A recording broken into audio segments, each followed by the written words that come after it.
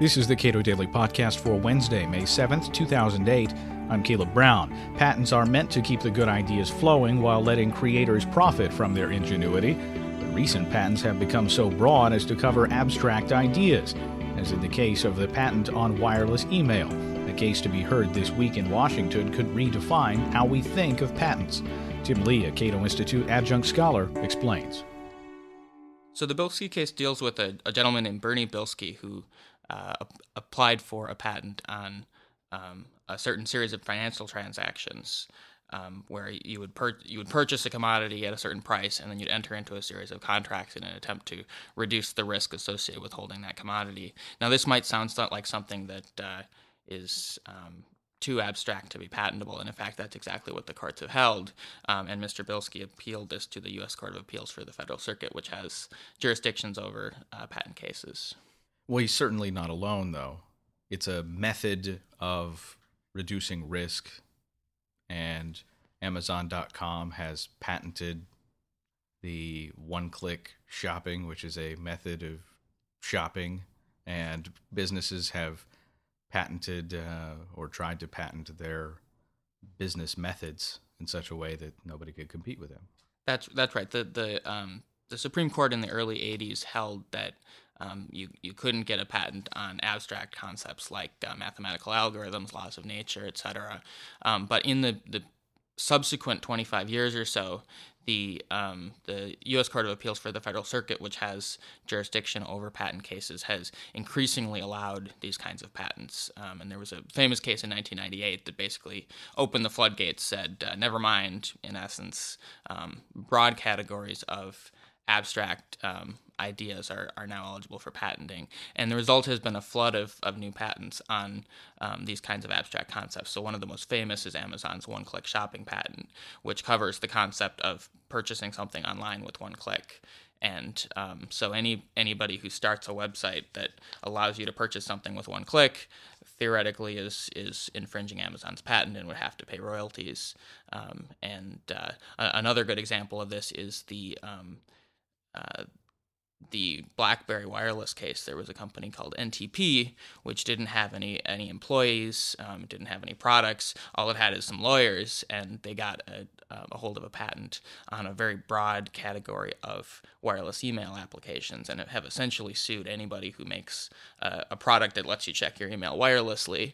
And in 2006, Research in Motion, which is the company that makes the BlackBerry, was forced to pay a $600 million settlement to settle its patent claims. And there's no, just in that case, and in most of these cases, there's no claim that Research in Motion copied NTP's technology. They just happen to have a product that did something that's described in this patent, in this case, check email wirelessly in a certain way. So to the extent that I could describe something that may occur, I have a shot of getting a patent on it and just sort of sit on it and wait for somebody to do the same thing. Like, okay, flying cars. I patent flying cars. The one constraint is that there is a requirement that there be no prior art. So if I could find a scientific journal article describing a flying car that's a specific kind of flying car you're talking about, then I could get your patent invalidated. But the problem is that with technology advancing as rapidly as it is, you're constantly having new technologies come up, and somebody could, so when email was invented in the 70s or 80s, somebody, in fact in the early 90s, somebody said, well, wireless even in the 90s was a pretty common technology. Email was a common technology. The first person to think, well, maybe you could combine these, thought to apply for a patent on that. So it's not something, it really wasn't an invention per se. It was just, they were smart enough to be the first person to think of the idea of combining these, and they managed to get an effective monopoly on anybody in the future who happens to also have the same idea. Information leaks. People want to protect new things that they've created, be it a business method or some other technology that they've created. Patents exist for the purpose, in some ways, to keep the good ideas coming and have people introduce new ideas into the marketplace. Where's the dividing line between something that is a legitimate patent and something that is just an abstract idea?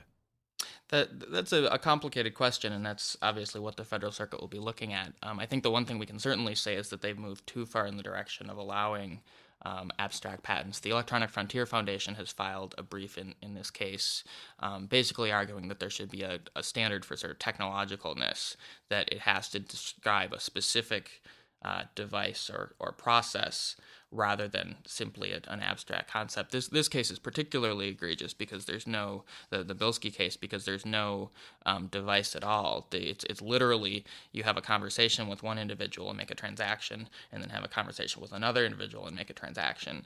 And that's the process they're talking about. And the ACLU filed a brief pointing out that this has free speech implications, because effectively it's a patent on having certain kinds of conversations.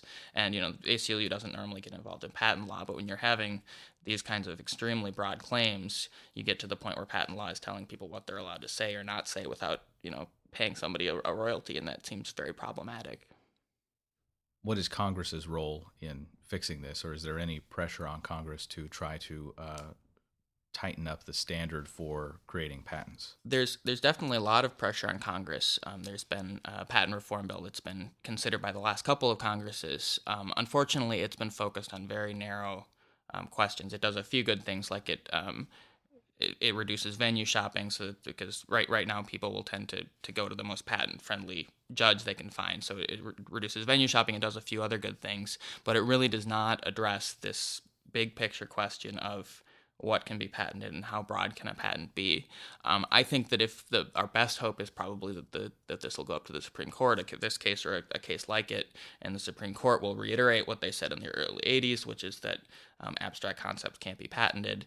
But if they don't, I think that you'll continue to see these kinds of ridiculous patents, and at some point the problem will get so bad that Congress is going to have to come back and revisit it and do the job that the courts are not. Tim Lee is an adjunct scholar at the Cato Institute. This is the Cato Daily Podcast. You can read more on patents at our website, cato.org.